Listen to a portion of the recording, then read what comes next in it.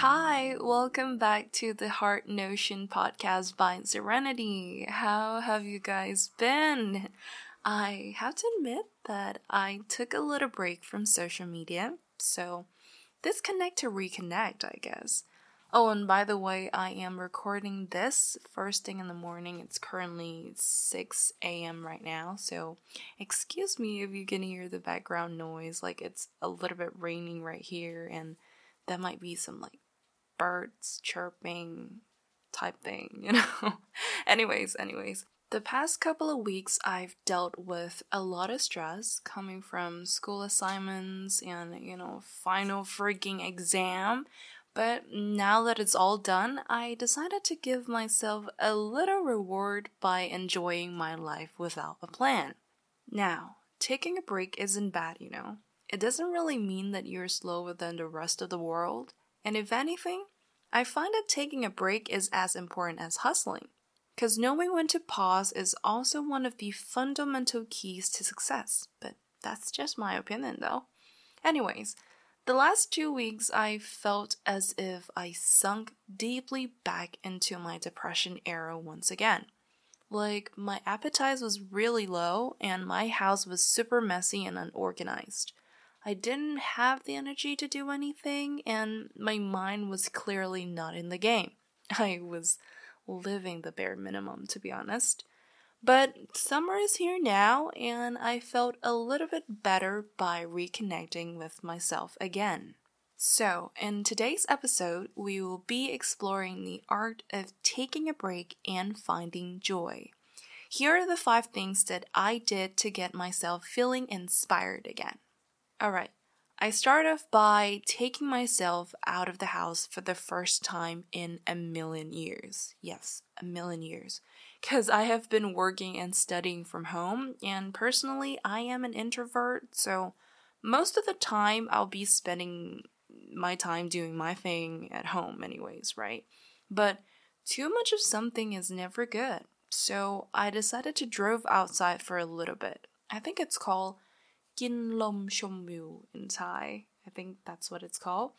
Like, I didn't really go anywhere, but I just drove around to clear my mind a little bit.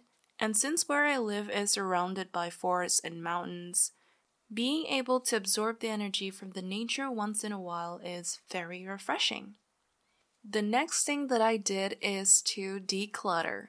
This is a very vital move for me to feel inspired and energetic again.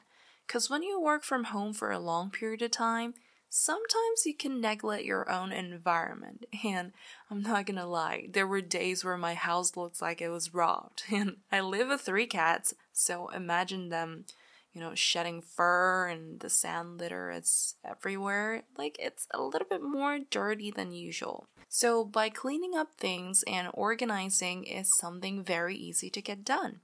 There is a quote, "Your space reflects your mind." And I honestly couldn't agree more, because back when I was very depressed, I tend to neglect the well-being of my own as well as my environment. Everything was everywhere, and messy space leads to messy mind.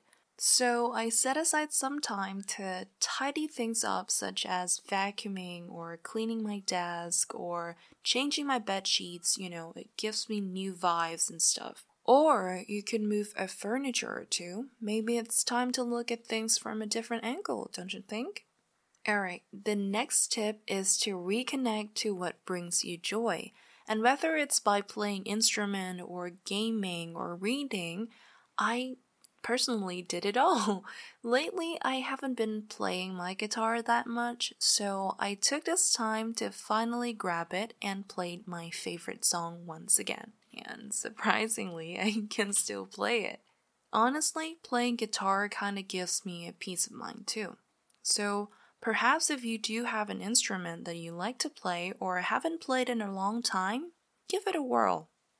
Gaming is also another great way for me to relax. I love playing kids-friendly type of games, the games that are not so difficult, like Sims 4 or Farm Together, that's on my PC, and I do have some other games too, but anyways, most of them are on my Nintendo Switch, so Going back to my island on Animal Crossing is so nostalgic and very relaxing at the same time. I can't seem to get enough of that bubblegum song though. The next tip is buying new books. If you are a bookworm or a person who enjoys or usually get inspired by reading like me, consider buying new books that you are interested or even going back to books that you want to read again. I got 2 new ones. It's called Lift As You Climb by Viv Groskop. I'm not sure if I pronounced that right. And there's another one, You Are Enough by Cheryl Rickman. So, yeah. Because my ideas tend to spark up from reading books, so this is a perfect way for me to come up with new creative ideas and get inspired again. And last but not least is to reconnect with yourself, mentally and spiritually. It has been some time since I last journal and meditate, and I'm pretty sure that you have heard about the benefits of journaling. For me personally, journaling is a great way to reconnect with my own thoughts and reflect on things. I use this time to think about a lot of things, what had happened and reflect on them, what are my thoughts, what have I achieved, and what are the things that I need to improve. I also set new goals, new intentions, manifestation for the new beginning that I am about to take. Meditation is also a very powerful technique to ground yourself and catching up with your purest intentions. I usually meditate with crystals and stones, and my favorite ones are selenite and howlite. Let me know if you guys like crystals and stones too, and what are your favorites, because I have just got into them not quite a while ago, but whenever I use them or look at them, they just give me a peace of mind, so... Anyways, by doing all those things, I felt as if I was given a new chance to try again. And for that, I am forever grateful. So yeah, these are all the tips and tricks that I have gathered for you today. I hope that some of these will be useful to you and will help you to reconnect with yourself in this very hectic world. Now remember, taking a break and pause for a little bit doesn't mean that you are slower than the rest of the world, okay? Once again, thank you for tuning into the Heart Notion podcast. Stay safe, stay hydrated, and take care. I'll see you guys in the next episode. Bye!